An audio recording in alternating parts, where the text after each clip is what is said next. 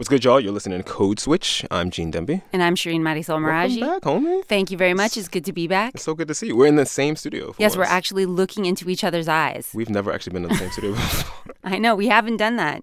So, yes, this is the first time we're standing up. So if you want to get a visual of that. Shireen is doing the Running Man. Yes, I'm doing the Running Man as we speak. I'm gesticulating wildly like a Puerto Rican. And that's what we're going to be talking about today. Is it? Yes. Puerto Rico. Anyway. So you were on this reporting trip. I was. I want to know everything. Well, Gene, I want to start this off with a question first. Mm-hmm. Okay? It's a question that I get asked all the time. I don't know about you. I know a ton of our listeners get asked this question. Mm-hmm. And it is, what are you? But don't you tell us every episode? I know. Why do people ask me? But, I mean, you could pass for so many things. Yeah, well, whatever. But yes, I am Puerto Rican and I'm Iranian. And if I had $1 for every time somebody asked me, what are you? I'd be chilling in my beach house in Vieques, Puerto Rico, where half my family's from, instead of, doing the Running Man in studio with you right here. No offense. I mean, none taken. I would rather be in Vegas, too. Oh, totally. Right now. Anyway, I'm sure one of the most famous Puerto Ricans at this very moment, Lin-Manuel Miranda, would co-sign on this. My family's from Puerto Rico, the tropical destination, where you can spend your Washingtons, the spot where you vacation. A commonwealth with not a lot of wealth, and not quite nation. 70 billion. Lin-Manuel Miranda performed that on Last Week Tonight with John Oliver. That was a while back. And just like Lin-Manuel, my mom's from the Commonwealth with not a lot of wealth and not quite nation, Gene. I don't know if you know this, but Puerto Ricans are American citizens. I did know that. Good job. And we got that citizenship 100 years ago this very week with something called the Jones Act. I did not know that. Here's another fact. There are 5 million Puerto Ricans living stateside. That's over 1 million more than are on the island. So on this episode, we're taking the opportunity to talk about Puerto Rican identity. What are we? Americans? Are we Puerto Ricans? Both? As we love to say on Code Switch, it's complicated. In Puerto Rico, you don't get the same minimum wage. You don't have the same access to federal funding. You can fight in American wars, but you can't vote for president. I didn't know that. Yes. And most of the news headlines out of Puerto Rico right now are about the debt crisis there. The island of Puerto Rico is many things, a tropical paradise and an economic mess. The U.S. territory has been caught in a fiscal crisis. The economy has been shrinking. Puerto Rico has lost 250,000 jobs. Hundreds of thousands of people have left. Protesters in Puerto Rico taking to the streets, denouncing new federal control over the island's finances. Puerto Rico's billions of dollars in debt, Gene, but its elected officials can't declare bankruptcy. That takes an act of the U.S. Congress. Right, and because of this economic crisis you're talking about right now, there's been this massive migration of Puerto Ricans from the island to the mainland. I don't know if people know this, but we're the second largest Latino demographic behind Mexicans. Blowing my mind. But, Gene, we're not immigrants. Right. We're migrants. We're Spanish and English, or a lot of people told me Spanglish. They feel most comfortable in Spanglish. We're hip-hop and we're salsa. Anyway, I went to Western Massachusetts to ask Puerto Ricans to talk me through the conundrum of being Americans and Puerto Ricans. You know, when you said you were going to Holyoke, I didn't quite understand, because why not go to New York City or Orlando or someplace with like an established, well-known Puerto Rican Because community? that's too obvious, Gene. It's a little on the nose, yeah. I want to surprise people. Okay. And here's the surprise. According to the 2010 census, Holyoke, Massachusetts, the birthplace of volleyball, What a random piece of trivia. is also home to the highest per capita percentage of Puerto Ricans in the United States. Okay. A huge wave came in the 60s and 70s looking for work. They're surrounding tobacco farms. There was factory work in the cities. And there's just been this back and forth migration to Holyoke since, from Puerto Rico to Holyoke. Miriam Quiñones, she grew up in poverty in Puerto Rico and wanted a different life for her newborn baby girl. She knew people who went to Holyoke. Okay. So she went there too in 1989. And the closer we got to the city, the more buildings and factories and closed buildings and rundown buildings. And I was in shock. That was not what I was expecting. It wasn't what she was expecting, Jean, but Miriam stayed. She got a factory job making plastic packaging for tools. She put herself through college, and today she runs the Multicultural Academic Services program at Holyoke Community College. Mm-hmm. And she told me she had access to so many more opportunities in Holyoke than she did in Puerto Rico. Right. That she loves this city where she raised her 2 daughters, this city where she lives her life with her wife in her beautiful row house that she owns. You're talking about having more opportunities here in the States, how your quality of life is better here. Even though you go back to Puerto Rico, you can't quite picture having the same life there. And since this is about the Jones Act, do you think the Jones Act and American citizenship benefited you? I don't know. I really don't know where would it be of Puerto Rico if we weren't citizens. It's really tough to picture. But it's a bittersweet thought. Do you feel American? Man, you're hitting hard. Oh, I plead the fifth? No. Oh, man. Sometimes. We are going to Holyoke to explore what that sometimes means. All right, let's do it. After the break. Support for this podcast and the following message come from Ben & Jerry's, a B Corp committed to using the power of business to advance progressive social change. Since the company's earliest days, Ben & Jerry's has been about a lot more than just euphoric ice cream. Today, they believe that dialogue can bridge differences, promoting a more just and equitable future for all. Join Ben & Jerry's on a journey to better understand issues of race in America and get involved at benjerry.com/racial justice. So, Shireen. Yes, Jean? Let's go. I'm ready to start this trip with you into Puerto Rican identity through small-town America. So welcome to Holyoke. Thank you. I'm so happy you're here. I'm so happy to be here. Oh my God, I'm like nervous, excited, but happy. My Boricuaness, you know? I'll feel right at home. Yes, okay, perfect. Nelson Roman is the first person I meet up with in Holyoke. Picture a really hyper, really huggable Puerto Rican teddy bear. As soon as I arrive, he's driving me through South Holyoke in his beat-up Nissan, Uber sticker on the front windshield, Santeria beads hanging from his rearview mirror. I'm only 1 or 2 ceremonies away from full Santero. My life is so busy, so I don't have the time. I'm surprised he had any time for me. Nelson has 3 jobs: Uber driver, a volunteer coordinator at a soup kitchen, and the job most germane to this story, Holyoke City Council member, a job that keeps his phone ringing constantly. Look at that. Oh, sorry, con permiso. No, it's one of the fire victims. I gotta answer. Okay. Hold on a second. Aida, mami, ¿cómo está? ¿Quién te habla? Mira, con calma, tranquilízate. Nelson's 29, and he reps Ward 2 in Holyoke. His constituency is nearly all Puerto Rican, and the median income is around $14,000 a year. This is his first term in office, and he loves to say he's got nothing to hide, and that's how he ran his campaign and won. He told everyone he was gay, HIV positive, formerly homeless, and a proud Puerto Rican. Not necessarily in that order. Right now, Nelson Roman's on the phone with one of his constituents, a victim of an apartment fire, hoping to find temporary housing. She's worried she's going to end up on the streets. And as they're talking and we're driving, I'm looking out the passenger side window onto piles of snow and giant red brick factory buildings that are empty, and I can't imagine sleeping on the streets here in the freezing cold. This neighborhood is like the exact opposite of Puerto Rico. But to the effervescently positive Nelson... To me, it's the center of the universe because of the Puerto Rican diaspora. I'm devastated we're going to lose that #1 title to Florida. Very soon in the 2020 census. Oh, my God, you don't even know. If I could do an ad campaign, Boricuas come to Holyoke, I would. But we're losing it. Look, we have so many beautiful domino clubs and associations here in Holyoke. It's beautiful. And who was that baseball player on the side of that? Perfecto Clemente, como no, my God. As we're driving around, Nelson points to all the things he loves about this place, things that to him represent the resilience of Puerto Ricans who came looking for opportunity but found low-wage work, segregated schools, and discrimination. He points to the beautiful domino clubs where old guys talk smack in Spanglish while smacking down dominoes. He drives me down a beautiful block with dilapidated brick row houses painted in tropical colors, and he stops the car in front of a faded but beautiful mural made by Puerto Rican kids years ago. This mural to the right is the Arcoiris mural. They painted this mural, that Puerto Rican flag that's to the left. It's super long. It used to be a Puerto Rican and U.S. flag. The Puerto Rican flag started and it blended into the U.S. flag. The then mayor at the time came down and made this a campaign political issue and made a huge stink and got the news to say that the Puerto Ricans were trying to dominate the U.S. And so the kids were heartbroken. They just painted over the U.S. flag. It's now 100% the Puerto Rican flag.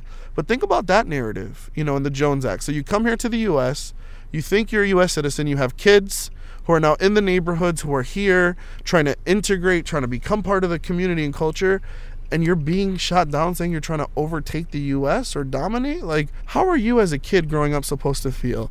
Un-American is the first word that comes to my mind. Domestic, yet foreign. From neither here nor there, but forced to choose sides. My name is Sofia Rivera. I am originally from Guaynabo, Puerto Rico. I'm currently a junior at Mount Holyoke College. Mount Holyoke College is in a tree-lined suburb right next to Holyoke. It's a women's college, one of the Seven Sisters, founded decades before Puerto Ricans got American citizenship. And I'm here in a grand old room in a grand old building with cathedral ceilings talking to Sofia. She totally fits the part of that East Coast university student with her fly winter boots, clear hipster glasses, and a sensible yet stylish bob. I have to admit, this scene is in stark contrast to my tour through Holyoke with Nelson. And Nelson and Sofia are different in so many ways. Sofia grew up in Puerto Rico and went to private school there. Nelson grew up in the States, was homeless in Holyoke, and has only been to the island 5 times. But they're both here in Western Massachusetts, thanks in part to the Jones Act. First, what do you know about the Jones Act? What don't I know? It's what gave Puerto Ricans citizenship. I don't know. What are your feelings about that as a Puerto Rican who grew up in Puerto Rico, which is very different than my experience as a Puerto Rican who grew up in the United States? Being American was always there, but it wasn't the first thing you thought about yourself. And more now as a student here in the United States, kind of experiencing more of that American identity. Mm-hmm. Back in Puerto Rico, I'm white, and I have this white privilege, and I think a lot of people back home, they don't know how Puerto Ricans are treated here and how we are seen and how we're not going to be treated the same way as we are back home. And you've seen that here? Yeah. Being here? I mean, tell me, give me some examples of where it's been, really eye-opening for you. In the street, I've been calling my mom, and I talk to her in Spanish, of course, and people ask me that coded word, where are you from? And I say, I'm from Puerto Rico. And, the changing of the visage of people and their perceptions of me afterward, it makes me feel really bad. It makes you feel less. And coming here and being racialized and being put as a person of color, but never having the experience of living as a person of color firsthand, and being raised as a person of color and being marginalized, it's hard having to take your own prejudices and recognize that you had a privilege and now you don't. Sofia's girding herself for a life in the States as a person of color because she can't imagine herself surviving the economic crisis in Puerto Rico. If I go back home to work, my minimum wage will be $4.25 an hour. We're fighting for $15. I'm fighting for $7. Neither of the two places are easy to live. Just because it's an island, it's not paradise, and just because they're living the statehood, the American dream, doesn't mean it's actually a dream. A foot in both worlds makes me much more empathetic of both narratives. I made my way back to the city center to talk to another person who gets both narratives. It is freezing here, and I am headed to City Hall, where I'm going to talk to Marcos Marrero, who does economic development here. Marcos grew up in Puerto Rico, lived there through undergrad, and now he's here with his wife and baby boy making a life in Holyoke. Hi, I'm Shireen. Am I allowed to shake your hand? Well, let's do fist bump so you don't get. Marcos blamed his kid for the cough. I blamed the snow because, honestly, Puerto Ricans are not supposed to be living in the snow. Anyway, Marcos has been pushing some redevelopment projects that have some folks on edge. They're nervous that redevelopment is going to lead to gentrification in the Puerto Rican neighborhoods like the one Holyoke City Council member Nelson Roman represents. So my stance has been, I don't see the evidence of gentrification as of yet. Is it a threat? Absolutely. And it's something that we have to be mindful of as we craft policy going forward. He says he wants to make Holyoke a place that's also attractive to middle-class Puerto Ricans like himself, so they're not going to feel the need to move to the other side of the tofu curtain. Yeah, you heard that right. The tofu curtain. It's the metaphorical wall that separates the white liberal college towns from the browner and poorer cities like Holyoke and Springfield. And as if on cue, the very polished and professorial Marrero brings our conversation about displacement and gentrification right back to the Jones Act and the conundrum it created for Puerto Ricans. Ultimately, whether we're talking about Puerto Ricans in the States or Puerto Ricans in Puerto Rico, we need a place to call home. What belongs to us? I mean, that's at the core of all this, right? We emanate from an island. We call it our home, but it's not ours. It is the property of the United States. We have citizenship based on the Jones Act, which allows us the freedom to migrate to the United States without barriers, right? We can legally work here. Yet, so many of us come here, and what we've seen throughout history is that we've been excluded, marginalized, oppressed. And even when we do create those communities for all its flaws, whether it's low income, whether it's blight, whatever the condition may be, then when they're improved and revitalized, then the threat is of being pushed out and excluded and marginalized again. So the question remains, what is our home? Where do we belong? Where do we belong? In the States or on the island? On which side of the tofu curtain even? The side where you can get arroz con habichuelas and pernil every day of the week? Or the side where crispy pork skin is rarely on a restaurant menu? I left Holyoke to visit someone who lives on the other side of the tofu curtain. She's from a very prominent family back in Puerto Rico. And when I called her to set up the interview, over the phone, she jokingly referred to herself as a wise Latina. And at this point in my journey, I'm seriously craving a wise Latina's perspective. My name is Natalia Munoz, and I'm a multimedia journalist, bilingual and bicultural. I am also the granddaughter of Puerto Rico's first elected governor, Luis Muñoz Marin. What are you doing in this part of the world? I am part of the diaspora. I'm here because there is no work in my homeland. I would love to be back in Puerto Rico. And I'm not talking about whether, it snows here. I'm not one of those people who says, oh, it's so cold. In the mountains of Puerto Rico, it can get cold also. It's not weather, it's culture. I miss being in my language, in my food, in my weather, in my political mess, in my educational mess. I feel that I'm in somebody else's mess. I've been dragged into. Do you consider yourself American? No, I've never considered myself American. I am an American citizen. I am Puerto Rican and I have American citizenship. I have tremendous privilege having that document over someone who has crossed the desert from wherever they came in Mexico or Latin America or Central America. And I treasure it. But it's a very complicated feeling. I am a descendant of people who were conquered. Not once, but twice. First by the Spaniards. We were under their rule for about 400 years, and then under the Americans after the 1898 Spanish-American War. And sometimes I'm an angry Puerto Rican, and sometimes I'm a grateful Puerto Rican. It's a very difficult relationship that I have with the United States because nobody asked us. They didn't ask us when the Jones Act was being written, do you guys in Puerto Rico, do you want to be American citizens? Because, we're just offering it. And it's like, no. So, being in the diaspora, it's a painful experience. That's, I think, the bottom line. This is a lifelong painful experience. It's a heartbreaking experience that we live with every single day. So far and yet so close to home. ¿Qué pasó? Nada. What happened? Sorry. There's something about this story that's really upsetting. Yeah. Oh my goodness, let me see if I have some like tissue somewhere. No. I have, This is not I'm like what my journalists are grandmother. supposed to do, by the way. Oh, yes, it is. It totally is. Most of us don't even talk about it. We've learned to live with it.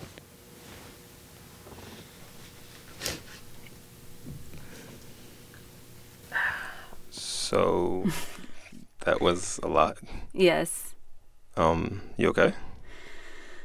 I mean, I'm fine now, sitting in the studio with you, but in that moment, you know, I was thinking about my grandfather and how he fought for this country, and he still gets treated like he doesn't belong here.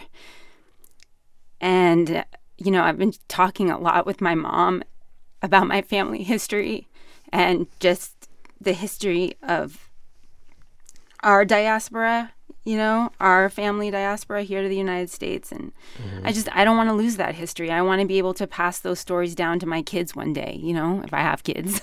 Right. And I've been listening to a ton of Puerto Rican music, Gene. Old stuff from Hector Lavoe, newer stuff from Calle 13.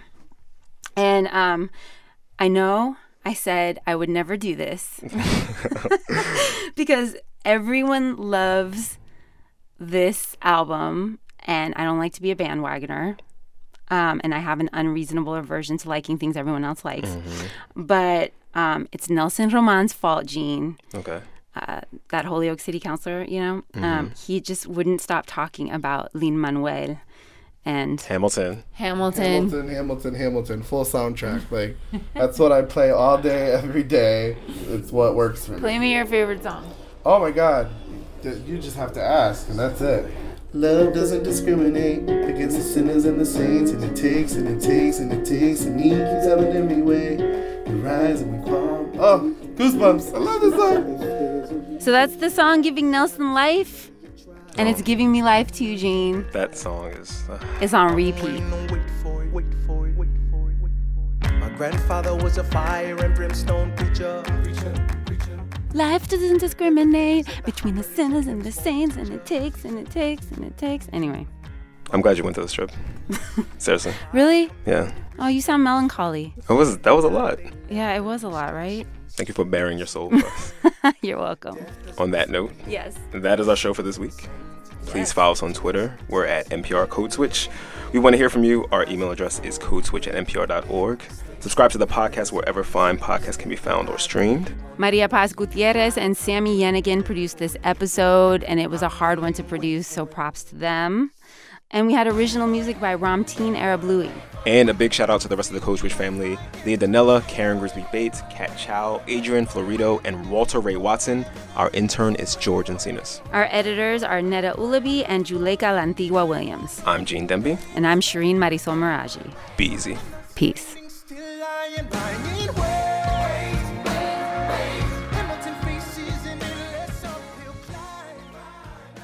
All this month, we are asking you to tell a friend about a podcast you love. Got it?